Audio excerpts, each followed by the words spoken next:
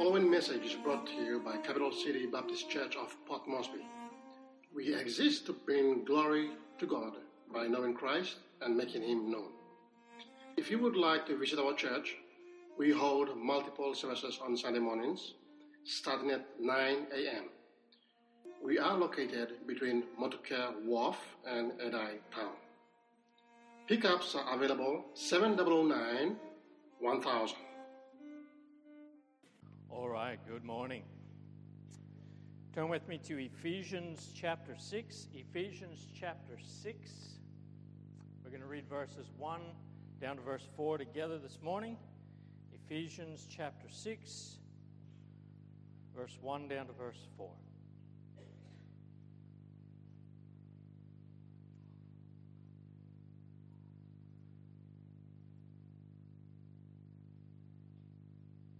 All right, let's read together. Ephesians 6, verse 1. Children, obey your parents in the Lord, for this is right. Honor thy father and mother, which is the first commandment, with promise, that it may be well with thee, and thou mayest live long on the earth. And fathers, provoke not your children to wrath, but bring them up in the nurture and admonition of the Lord. Thank God for His word.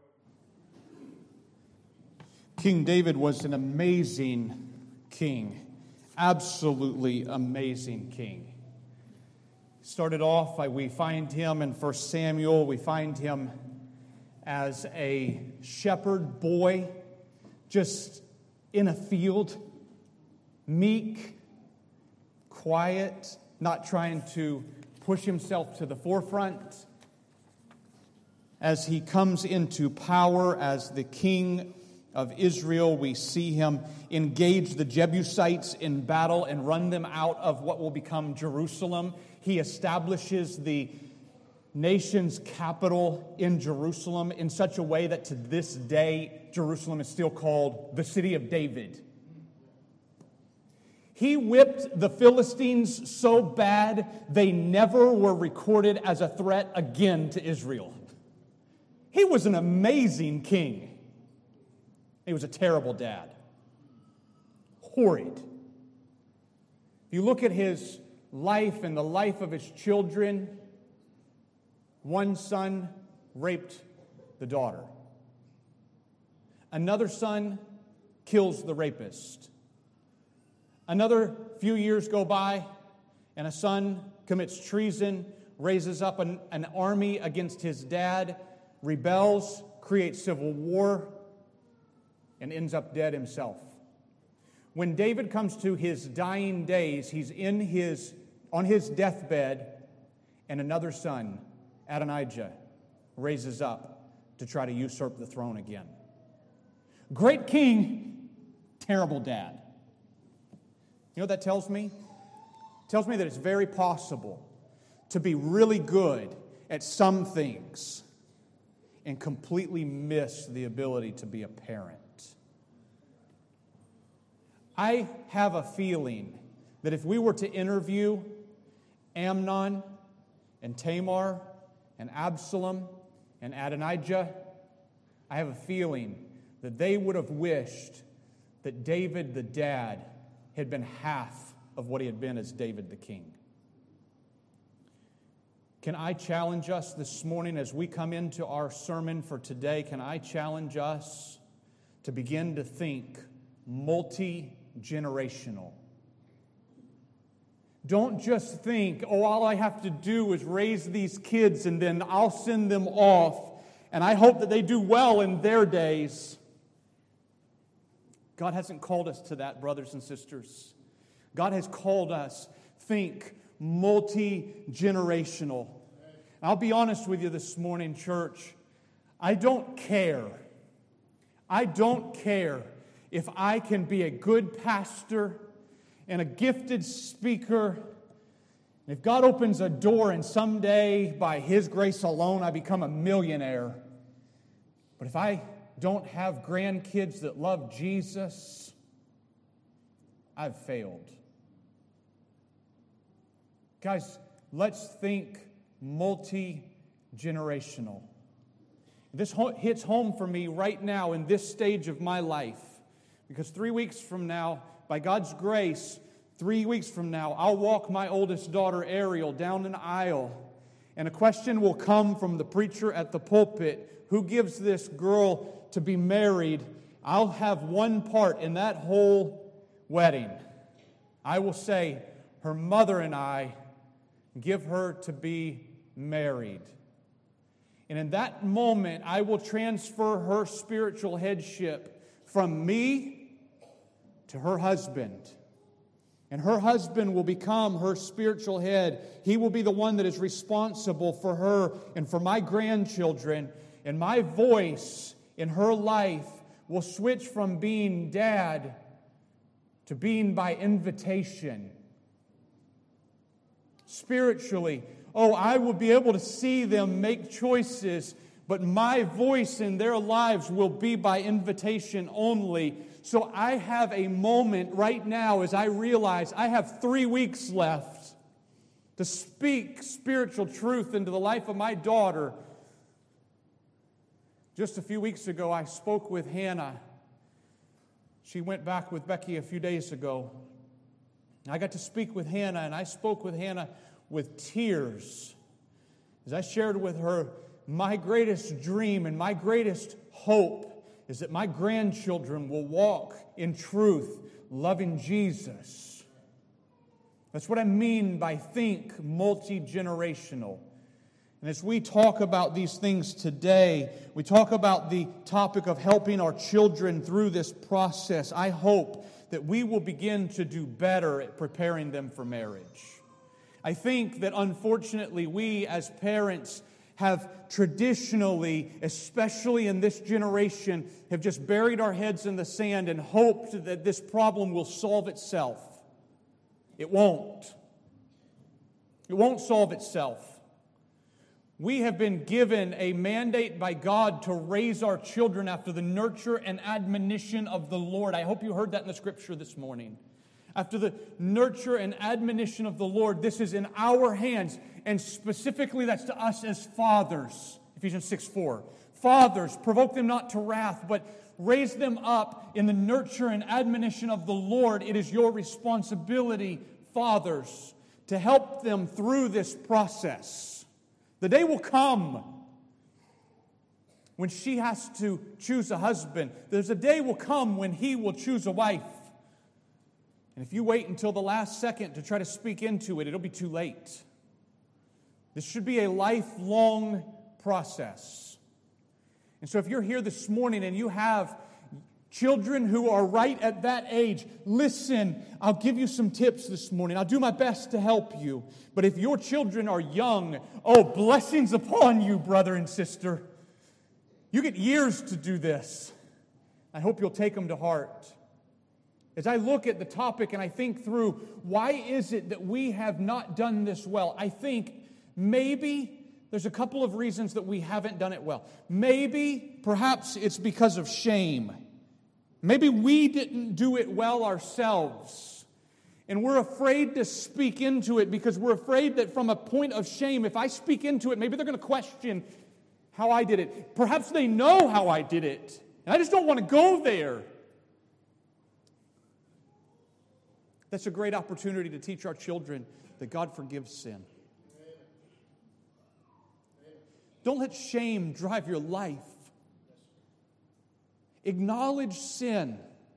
Teach our children that God forgives and that there's a better way. Don't let shame drive you. Maybe it's fear.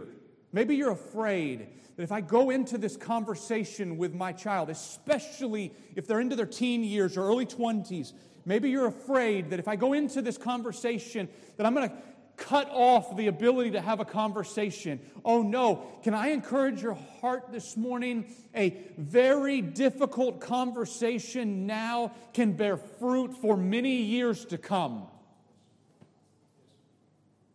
Don't look at it and say, well, I'm afraid of it. If they see your heart and you have a lifelong experience of speaking love into the life of your children, even those difficult conversations for a moment will be difficult, but for a long term will bear fruit. So I hope it's not out of fear or out of shame that you've shied away, or maybe out of ignorance. Maybe we want to steer our children in the right direction, but we just don't know how. I hope if that's the case, I hope that today can be of help for you. Let's be honest, church. Culture has a very different definition of marriage than the church does. Culture has a very different, and please don't hear me saying that cultural heritage is bad. I'm not saying that at all. We represent dozens in this room, dozens of different cultural backgrounds. But let's be honest with ourselves. The way that culture is playing out today is not the same as what culture was before. So what we have today, please be careful of tagging that and calling it our cultural heritage. No, that's just where culture is today. All of us with an honest heart would be able to look back at there was a proper way to go about marriage traditionally. But that's not what we're doing now. Today, culture is calling marriage something like the two become flesh.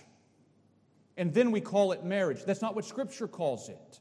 Scripture says, "For this cause shall a man leave his father and mother and cleave to his wife, and they shall be one flesh." When a man leaves his father and mother, guess what? Father and mother know it.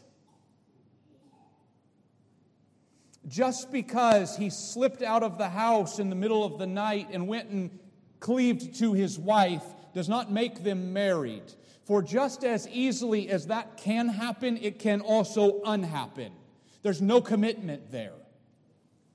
So let's be careful about defining it as physical intimacy is marriage. It is not. The Bible calls that fornication. For if there was not such a thing as fornication, we would just say every time someone had physical intimacy, they were married. We all know that's not the case. And so let's be careful about defining marriage by what society says. Instead, let's define marriage the way that Scripture defines it. For this cause shall a man leave father and mother, cleave to his wife, and the two of them shall be one flesh. So they are now married, and it is well known. If I can just give some advice, this is not Bible, but I think it might help some of our young people. Could I encourage you, strongly consider getting married in church? There's nothing in the Scripture that says that. But strongly consider getting married in church. I'll tell you why. Because when you make a commitment in front of other people, it will do a lot for you later on when you decide that you want to change your mind. And every single one of us that's married here knows that there's no such thing as happily ever after. Every single one of us that's married knows that there will be a day when you've got to work on this. There's going to be a day when you're just tempted to just throw in the towel and walk away. But if you've made a commitment before God and men, you will be slow to walk away from that commitment. That's why I say it's so very dangerous to just follow society's view of marriage. For if all you did was just slip into her house, it will be very easy for you to just slip back out. And so maybe it would happen here in the church, or perhaps Greenlight.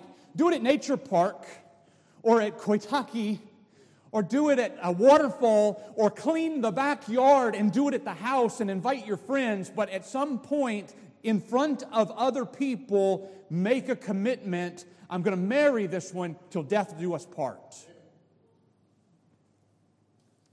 Within society today, legally, there are 3 ways that marriage is recognized within our society today.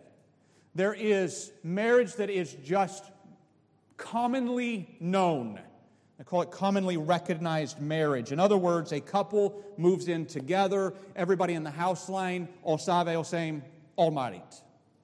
There was never any ceremony, there was never any paperwork, it's just that's the way it is. Most of us would be most familiar with that type. As I've already said, when it's that easy to put it together, it's that easy to drop it off. That's what I want to push against. There's no documentation. There's nothing that says, oh, I'm really married. And that's why we see this change in vocabulary that I mentioned last week, where we're now saying, I'm with my partner in a relationship, instead of, this is my wife who I'm going to take care of and protect until I die. Let's push back against that one. The second type of marriage within our society is one that is marriage by custom. In other words, there is some type of ceremony.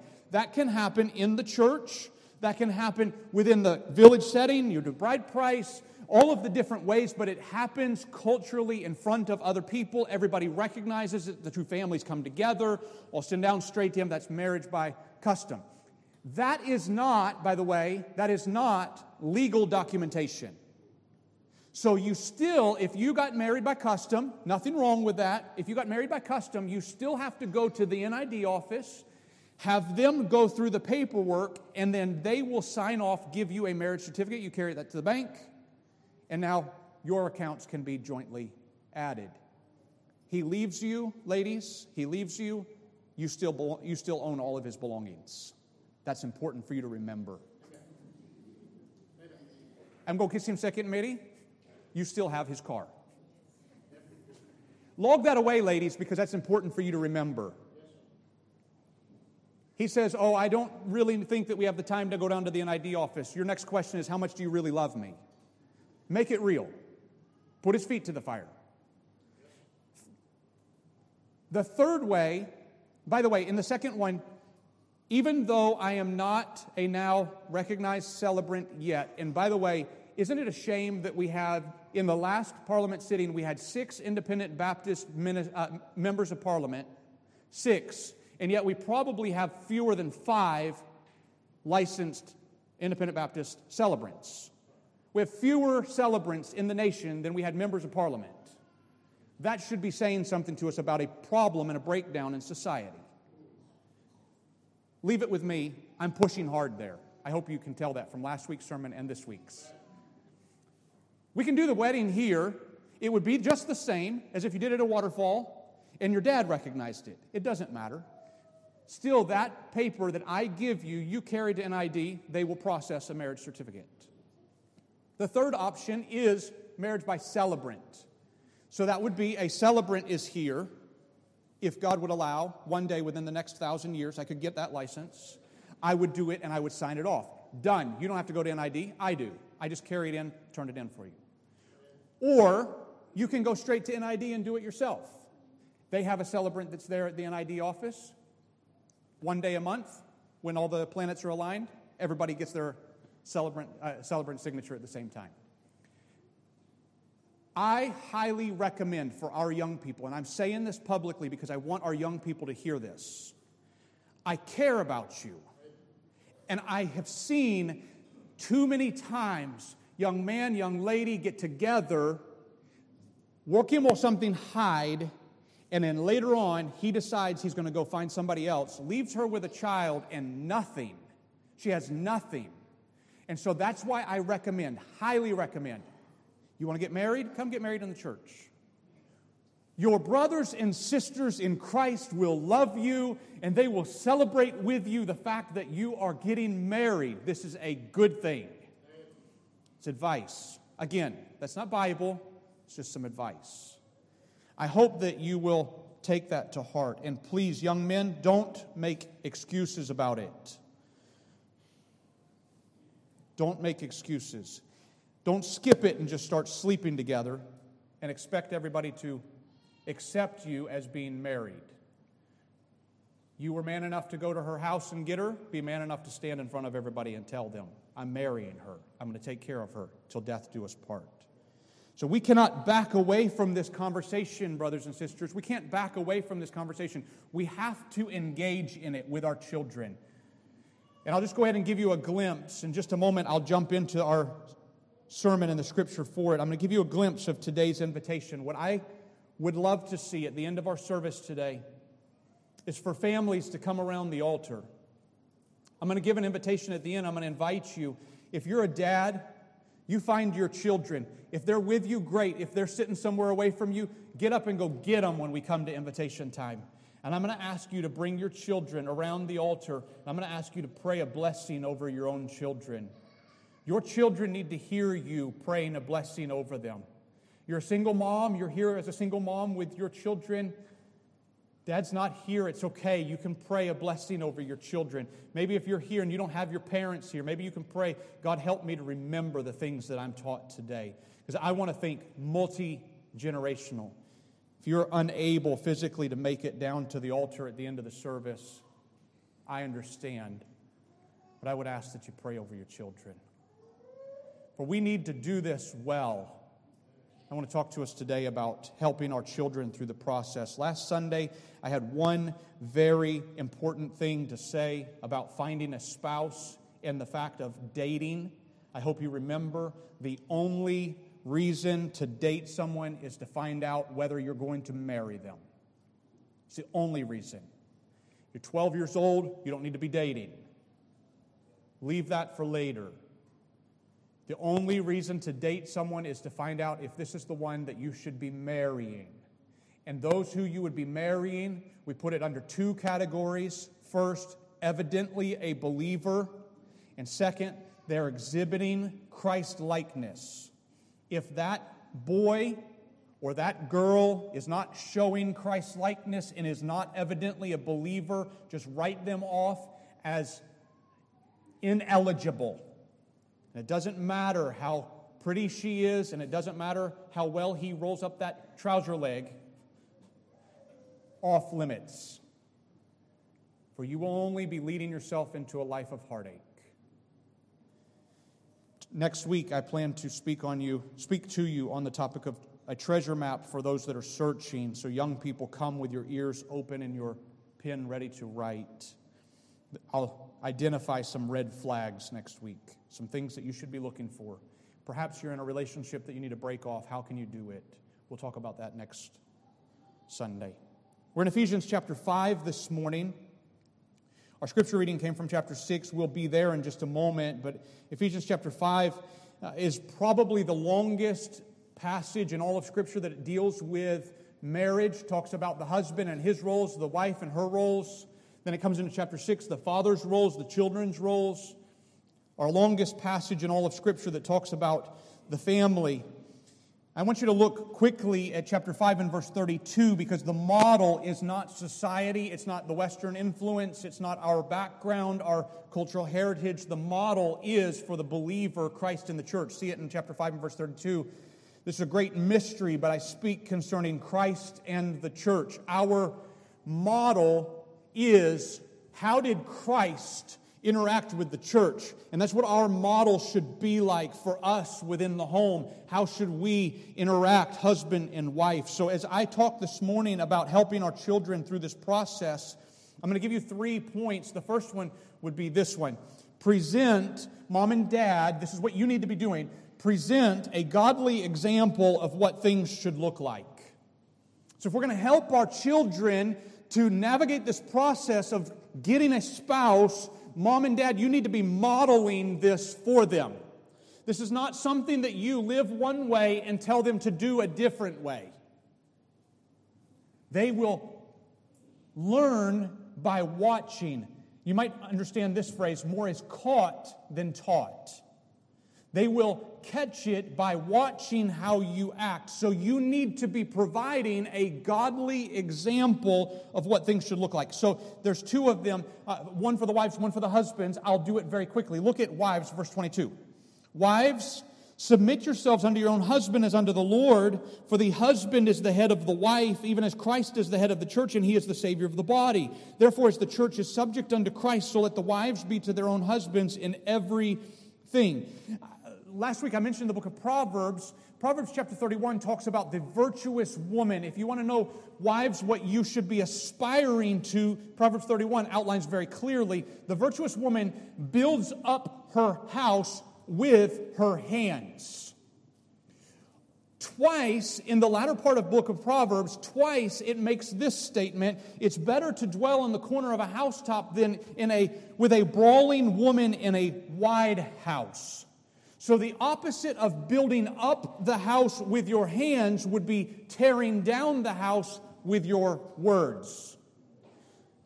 It's no mistake that in the book of Hebrews, Ephesians chapter 5 and verse 22, that God speaks to the wives as being in a position of submission, because when the wives bring tearing down with their words, the house becomes divided.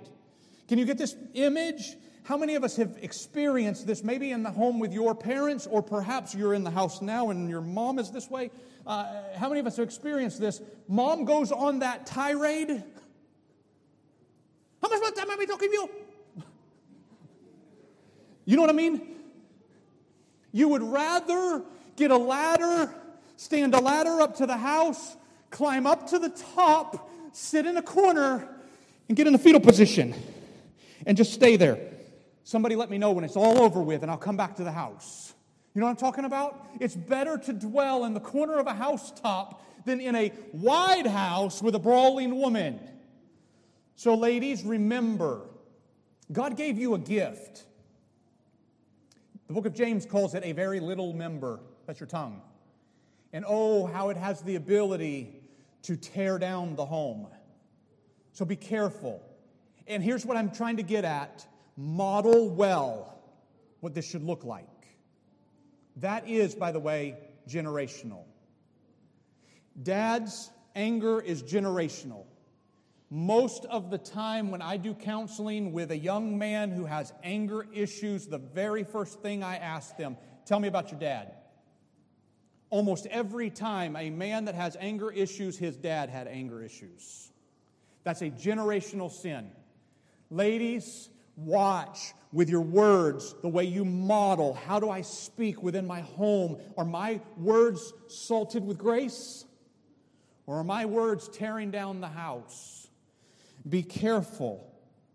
I came from the South in America. We had a phrase like this: if mama ain't happy, ain't nobody happy. I'll make that simple English. Mom, you set the tone. You set the tone of the house. And if you're setting a tone that says things need to be divisive, guess what your daughter is going to carry into her marriage? Divisiveness. And if you're setting a tone that's divisive, guess what you're doing for your sons? You're setting up for your sons to think that that's just the way that marriage life should be. If we're going to help our young people to do this well in their marriages, we've got to model it well in our marriages. For the husbands, verse 25.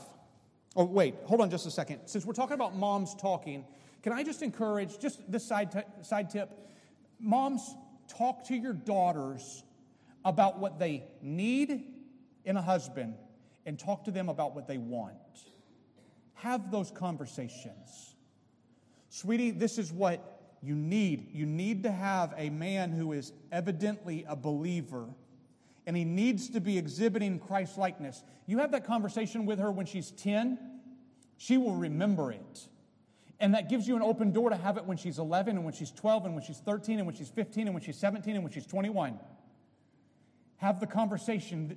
This is what you need. And then have the conversation. Be open. What does she want? So what do you mean by that, Pastor? You like him a man by light skin likliko, long blood likliko. You like a short guy? Have those conversations. Because if for 10 years she's been saying, I want a strong leader type, and she brings home some meek guy, you're going to be scratching your head, and it's going to give you an open door to say, but I thought that you were looking for this kind. If you don't ever have that conversation when they're young, you don't get to have the conversation when they're old. So set yourself up. That's what this is. Set yourself up when they're 10, so that when you get to them being 20, this is a natural conversation instead of a tambu conversation. Verse 25, let's talk about the husbands. Husbands, love your wives, even as Christ also loved the church and gave himself for it. So husbands, what can you do in presenting a godly example of what this should look like? Here's what you could do. Love your wife. Love her. Keep your covenant with her. You cheat on your wife, guess what message you just sent to your children? You sent a message that says, I don't really love her. terrible example. You will lose the opportunity to speak into their lives. I told you at the beginning of the sermon, there's no such thing as happily ever after. It doesn't happen. Only in the fairy tales. And did you ever notice that the fairy tale always ends with they got married and then rode off into the sunset? You never get to see what happened after that. They rode off into the sunset. You know what happens after the sunset? It gets dark. You want the ability to be able to speak into their lives, Mom. You want to have the ability to speak into their lives, Dad. So, Dad, what do? Love your wife. Even on the hard days. And remember how Christ loved the church. Even when we were enemies against Him, He gave Himself for us. He went to the cross on our behalf. So even in those hard times, brothers, love your wife. Continue to love her. Serve her. 1 Peter 3:7, dwell with her according to knowledge. And by the way, the rest of that verse says that if you don't, God will not hear your prayers. I won't expound that passage, but it might be good for you to write it down. 1 Peter 3:7. Go and study it later. God will close His ears to you, brother, if you don't take care of your wife. Those are strong words. So how do we model this?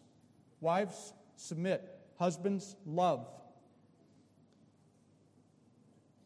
Your children love their mother.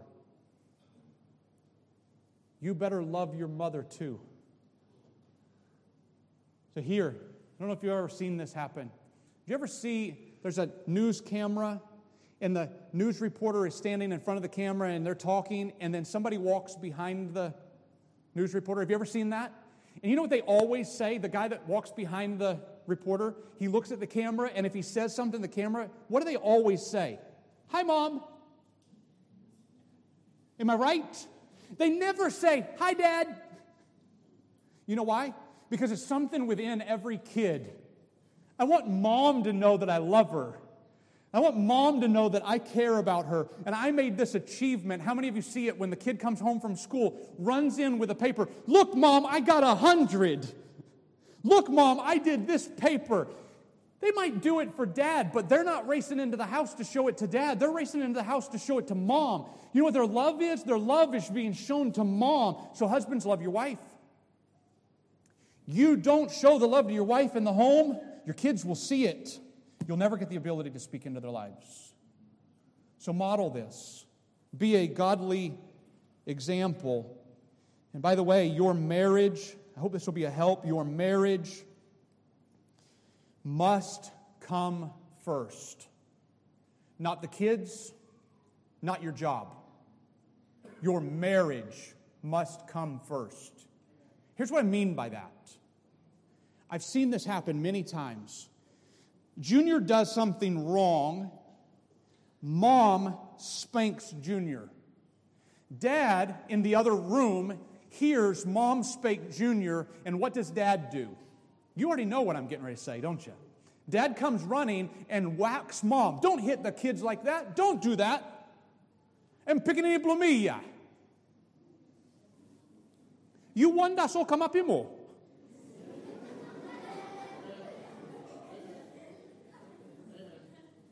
That's my child. You're not allowed to do that. Come on, guys. En pequeña blong mipla. That's our child. Now, for a moment of transparency, if she was going above and beyond, okay, it's good to speak into it, but not right there in front of the kid. Maybe go off to the side. Hey, sweetie, can we go for a walk? Not, you say, now you make it. No, come on, guys. We're not modeling this well. You're not loving your wife as even yourself. You're putting your child before your marriage. Your marriage comes first. And let me help you with why this is so important. Your marriage comes first, then your children come after the marriage. If you put your children before the marriage, guess what happens when they get married? They'll put their children in front of their marriage. They won't model well. They'll never get a chance to speak into the lives of your grandchildren. I'm telling you, you put your children in front of your marriage, you're one generation away from your kids don't love Jesus. I can draw a straight line to that. Put your marriage first. Never in Scripture do you see husbands love your children even as yourselves, even as Christ gave Himself for His children. No! Love your wife. Your wife comes first. Guys, that's not culture speaking, that's Scripture speaking. Put your wife first. I won't take the time on job. I hope that you're not putting your job before your marriage. Put your marriage first, then your children. So we're going to be a godly example. If I'm going to help my children in this process of being a good spouse, I need to model it well. Secondly, I'll use these words and then I'll explain them. Be the visible representation of God's authority in their life. That phrase is not original with me. Paul Tripp is the one that gave that phrase, a visible representation of God's authority. And I'll explain this. This is so important. God has placed you as their authority. See it in Ephesians 6, verse 1. Children, obey your parents in the Lord, for this is right. Now notice, this is a command, young people. Don't let culture tell you that it's okay to disobey your parents.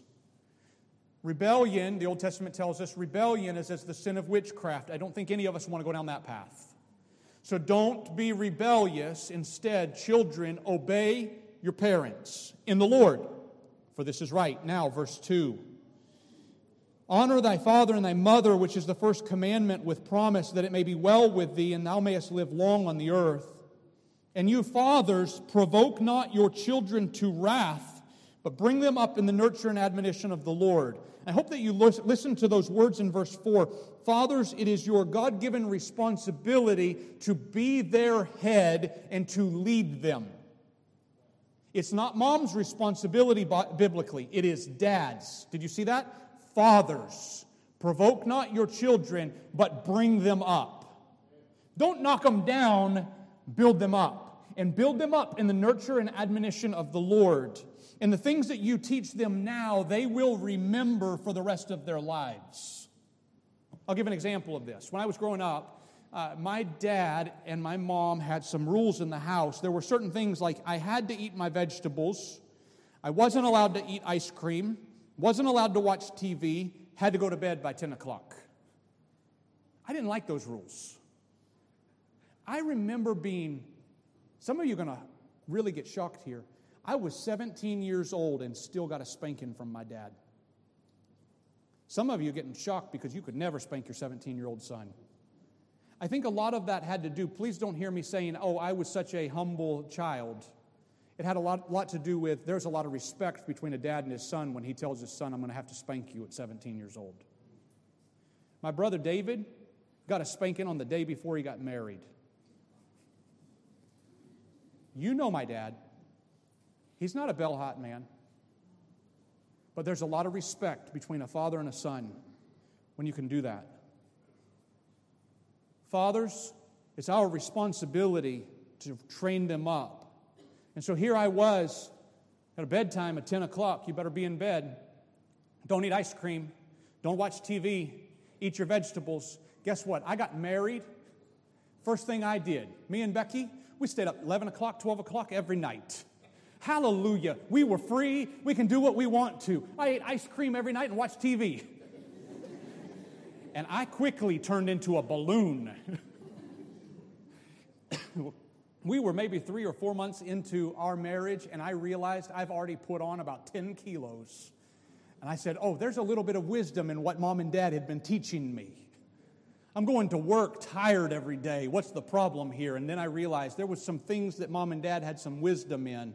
Then all of a sudden we cut the ice cream out and we cut out the late nights, started policing our own selves. And here's what the Bible says in the book of Proverbs. I think it's chapter 22 and verse 6. Train up a child in the way he should go, and when he is old, he will not depart from it. So God has placed you, moms and dads, God has placed you in a position of authority in their life. Now, here's what I want you to grasp from this. God put you there not so that you would see them, not so that they would see you as their authority for life, but so that they would end up seeing that there needs to be authority in their life. Ultimately, that authority is God Himself. So for you and I who are already married and we don't have mom and dad looking over our shoulder telling us to go to bed at 10 o'clock, We do have an authority in our life, and that authority is God Himself. So while a child is still a child, he has an authority, and that authority is God, but that authority, God, is channeled through you, Dad. Children, obey your parents in the Lord, for this is right.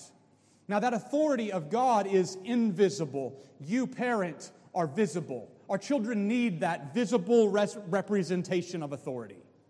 Here's how Paul Tripp said it. He said, God makes His invisible authority visible by sending parents of authority to exercise authority over children who need authority. Kids need it. Could you imagine if you just didn't speak any authority into your child's life, just let them do what they wanted to do? If you let that happen when they're 5, you'll never get the opportunity to speak into it when they're 25. So fight your battles when they're young. Here's what I mean by that. When Junior is sitting at the table and he refuses to eat his vegetables, that meal and that argument has nothing to do with vegetables. It has everything to do with who's in charge of my life. Who is my authority? Junior doesn't know that broccoli is going to increase his iron intake in his body. He doesn't understand that. He has not studied diet, and he hasn't decided that the keto diet is best for him this week. He doesn't have any idea about this stuff. All he cares about is, no, you don't tell me when to eat and what to eat.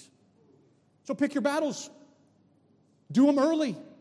Junior, you're going to sit at this table until you eat that food. And when he falls asleep at the table, carry him up in love, put him in bed, put his food in the fridge, and tomorrow morning when he comes back to the table, put the same broccoli on the same plate in the same place in front of him. Guess what you get to do, Junior? Eat your cold broccoli. Because I'm the authority in your life. God put me here. I know that this is brand new for some of us, guys. But if you don't establish authority when they're young, you've lost it when they're big.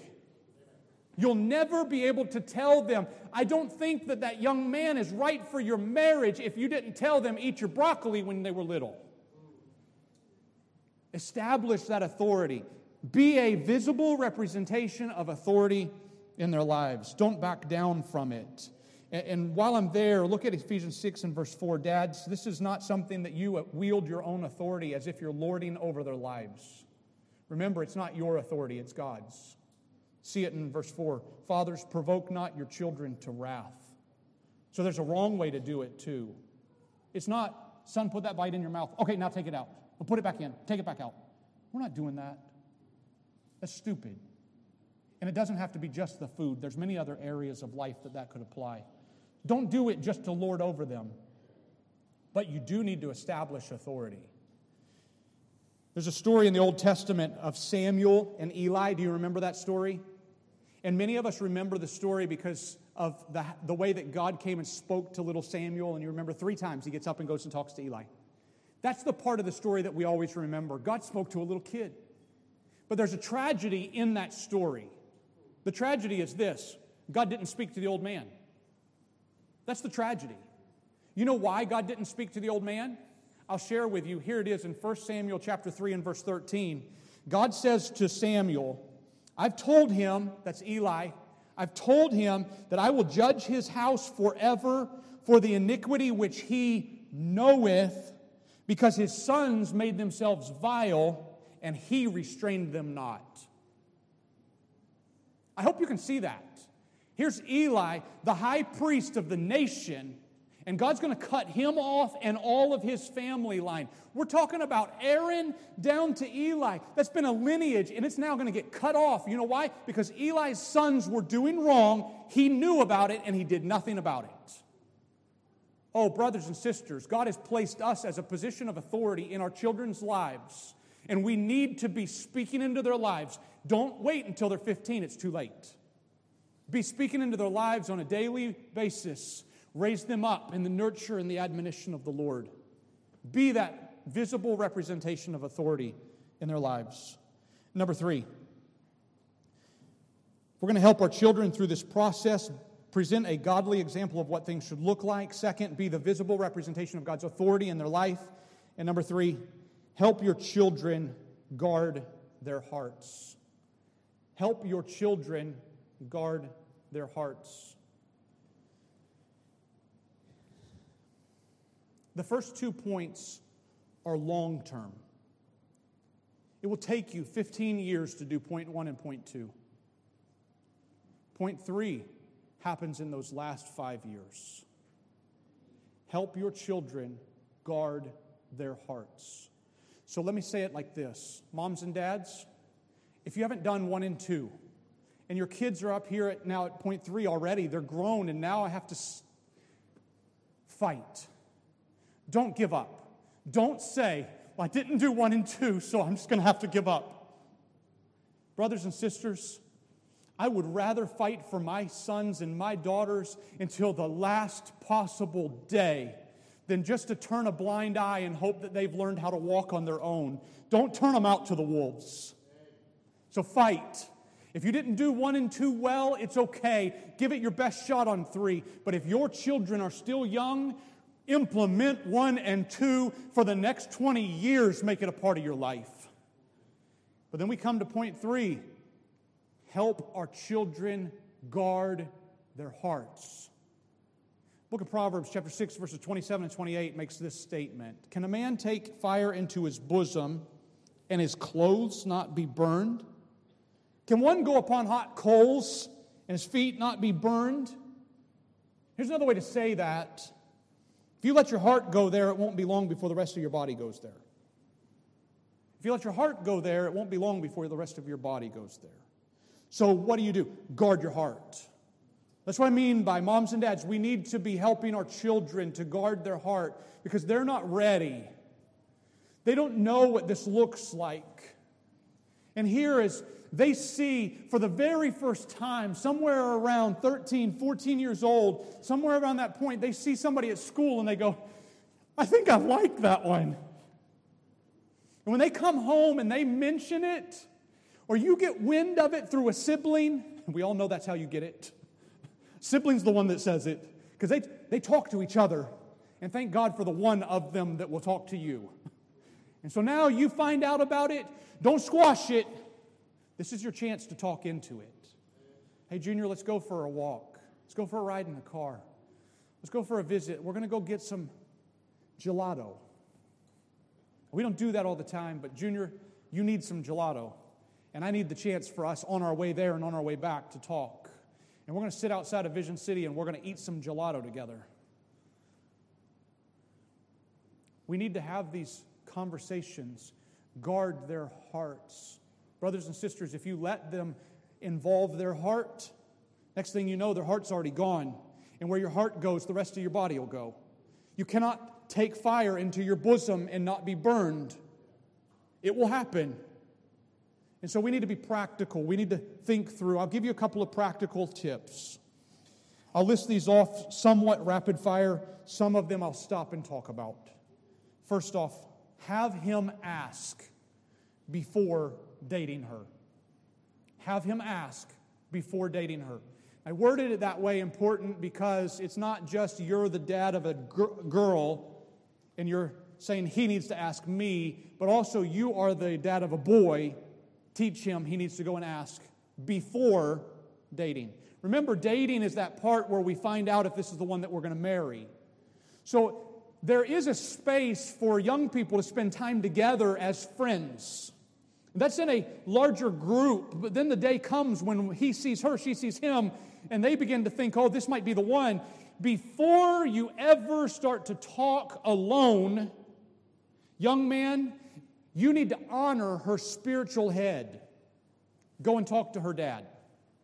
You say, if I go and talk to her dad, he's going to think that this is really serious, and now we're definitely getting married. Maybe some kajke come house sprung in. Now this, no. Just be honest with him.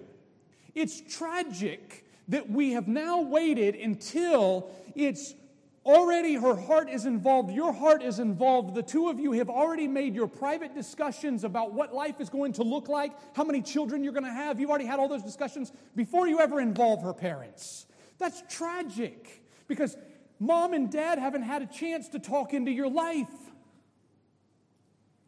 So have him ask her dad. Get permission. You know what that does? It opens and begins the conversations for the dad to be able to shepherd that young man.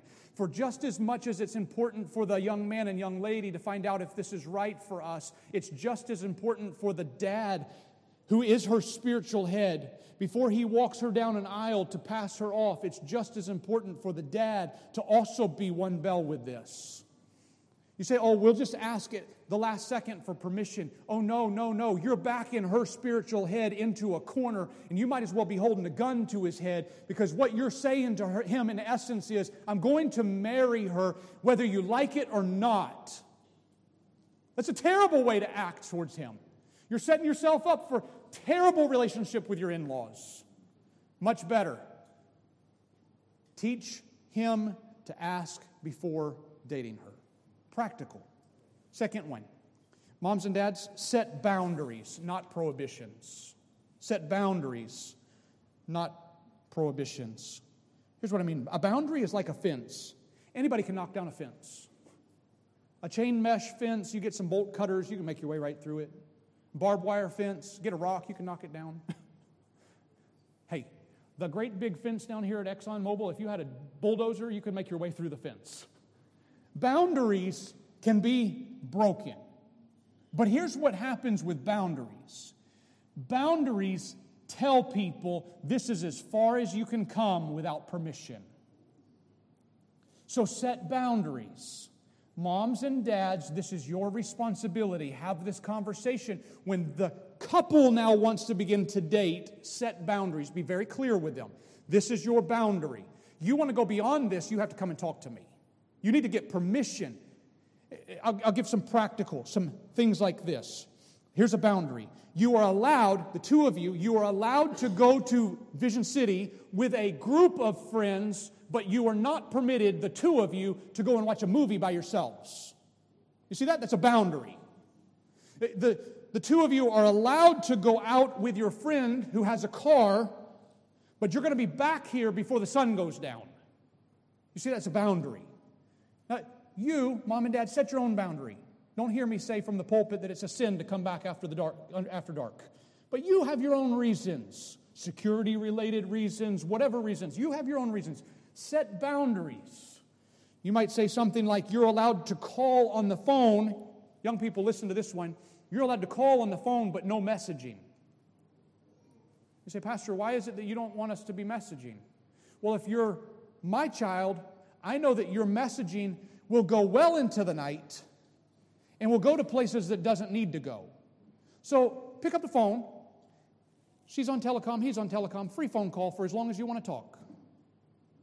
And you can talk right here in the living room. And the rest of us can hear part of the conversation. We're not trying to listen in, but you have nothing to hide. Set boundaries. That's what I mean. Set boundaries. Or if you want to allow your child to do messaging, here you go. Here's a boundary. I'm going to let you guys do messaging, but me, Dad, I get to read them anytime I want to. I'm going to come and you're going to give me your phone. There's no such thing. Brothers and sisters, there's no such thing as this is my private phone and nobody has the right. Around here, if you're in a part of administration here, you know my password to everything. I have nothing to hide. My laptop's up in the sound booth right now. Everybody knows my passwords. I have nothing to hide. Why would you be any different? Mom, I'm going to message with him. I won't do it into the night, but you have the right. And Mom and Dad, when they delete a message, ask about it. Set boundaries. But here's the danger. You set a prohibition. You know what a prohibition is? The prohibition is thou shalt not. Thou shalt not date. You hear, oh, I heard that you were dating this boy or you're wanting to date this boy. You're going to set a prohibition and you're going to stop it. You know what prohibition does? Prohibition creates bootleggers. You know what I mean? How many of you remember the prohibition on betel nut, 2018? You know what I'm talking about? They said, thou shalt not bring betel nut into the city. You know what we did? Did we run short on betel nut? Answer, no. But you know what we did? We created a whole bunch of illegal bootleggers. It was coming in trucks. It was in the back of somebody's car. It was coming along the sea. My goodness, the guys running dinghies were making a killing bringing the betel nut along the sea. We didn't stop betel nut. And to be honest, the city was only clean for about 8 days, and that was because they stopped the buses. Sent the street cleaners through, clean it all up before all the overseas delegates get here. Prohibition does not stop them from dating. You know what it does? It just encourages their wicked heart to find a different wicked way to do it. And then you lost the ability to speak into their life. The goal here is for us to be able to help them shape these life decisions. And so set boundaries, not prohibition. Another practical help, vet the suitors. Boy, I don't think that's a word that you've heard very often. Vet the suitors. Here's what I mean by vet them. Vet them. We just came to the end of polling cycle, I think. We're at the end. And I hope that before you put 1, 2, and 3, I hope that you thought through, this person will be able to lead because of these reasons, and this person will be a good one to have as our leader for these reasons. You vetted them. You thought about it. You researched about it. You talked to other people about it. So along comes a young man and he asks you, can I have permission to date your daughter? You don't know anything about them. You need to be asking some questions before you give a permission. Vet them. Find out who they are. Talk to somebody so that you know who they are. We got a missionary here today. Dominic Kelly is here today. Before we invited him in, I didn't know him. Before we invited him in, I talked to his pastor. I want to know who he is. I want to know about his ministry. I want to know about his life. What kind of life is, if we're going to support him financially, we need to know him. If you're going to give your daughter to him, you better know him on a much deeper level. This is more than our money. It's the greatest treasure you've got in your household. Vet the suitors. And last one, don't allow dating unchaperoned. Don't allow it.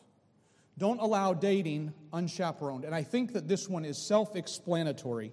Last week I quoted Voddie Baucham. Today I'll do it again. Voddie Baucham said it like this regarding dating unchaperoned. He said, why would you send a lady to do a man's job? Let that sink in for a minute. Because, Dad, you are her spiritual head. You're the one who should be looking after her. You're the one that's responsible for keeping her pure. And then you're going to send her off on a date with some guy that's 19 years old. Did you forget what you were like at 19 years old? And you're going to let her be the one that's going to decide for herself whether what he's doing is right or wrong? Don't leave that task. That task is yours, Dad. Don't leave that task in her hands to have to worry about. Don't let them date unchaperoned. So let them go out. Let them go have a date. Let them spend time together. Encourage that someone else be there. Double date. I don't care. 2 guys, 2 ladies, the 4 of them sitting around. They can talk about their future all they want. But don't let them go unchaperoned. In this, I say, guard their hearts. So, brothers and sisters, we can do this. We can. I'm currently doing pre-marriage counseling for Braxton and Brianna. We're halfway through. My pre-marriage counseling is 7 weeks. David's been through it. Some of you other ones have been through it. I'm excited about our young people. We have a great group of young people that are coming to that point in life where they're going, hey, I think that this is the right one. And they're asking good questions. But the reason that I speak a sermon like this today is not so much for those who are 25 years old. It's for the ones that are 12. I have a vision. We have a whole big group of 12-year-olds that are growing up in our church. And we've got about 10 years to get it right.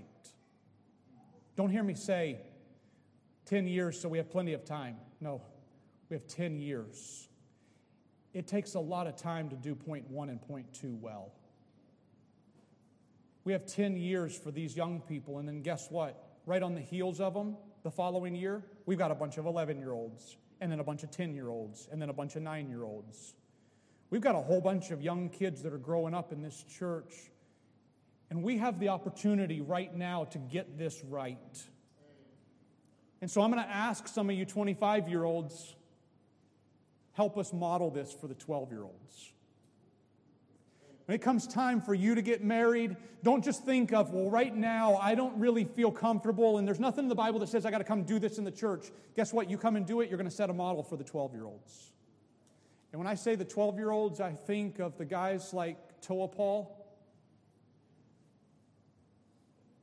12 years old, and Laco Bob Miri, and Heva Rose Bala, and Ashton Chris, and Elizabeth Torin, Albie Absalon, Libby Nowdy, Zach Sr., Aspen Perry, Jefferson and Ellison Wetia, Jazaniah Simololo, Phoebe Agima, Moses Bala.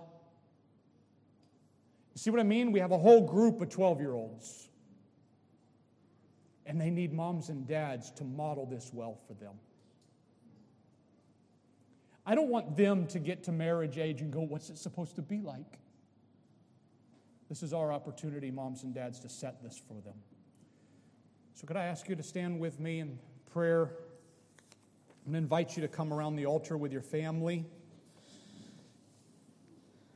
We only have 10 years left to do this right. You grab your family, moms and dads, grab your kids and bring them around the altar. We're going to have a closing prayer together, so you just come on down.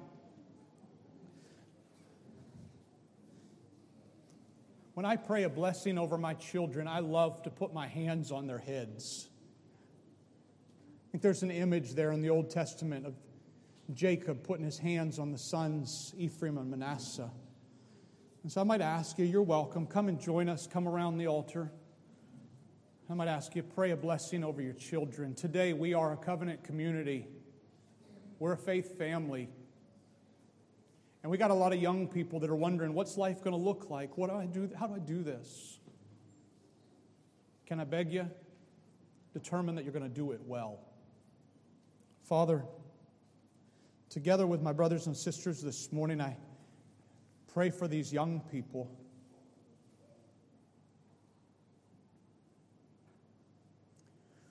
What a difficult, complex topic. And Lord, I pray that my voice would not have been canceled this morning because of the color of my skin.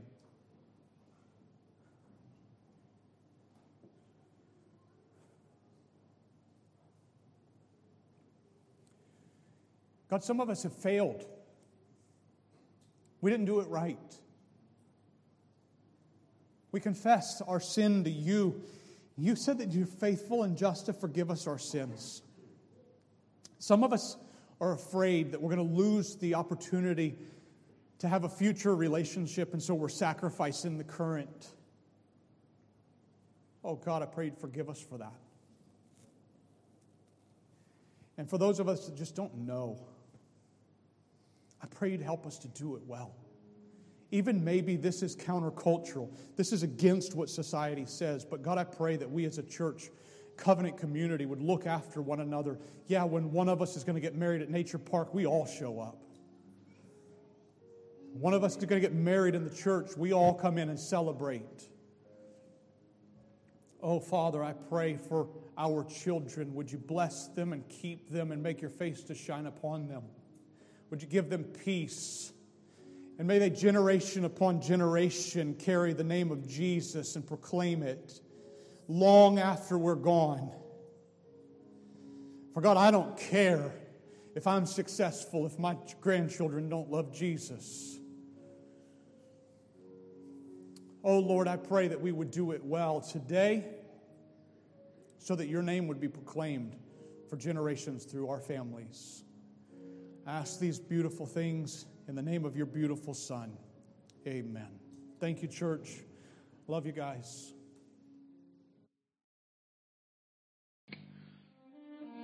Thank you for listening to this message by Pastor Matt Allen of Capital City Baptist Church of Port Moresby. We would love to have you join us for service if you are in the area. If you need help with transportation, please give us a call on 709-1000. Again, it's 709-1000.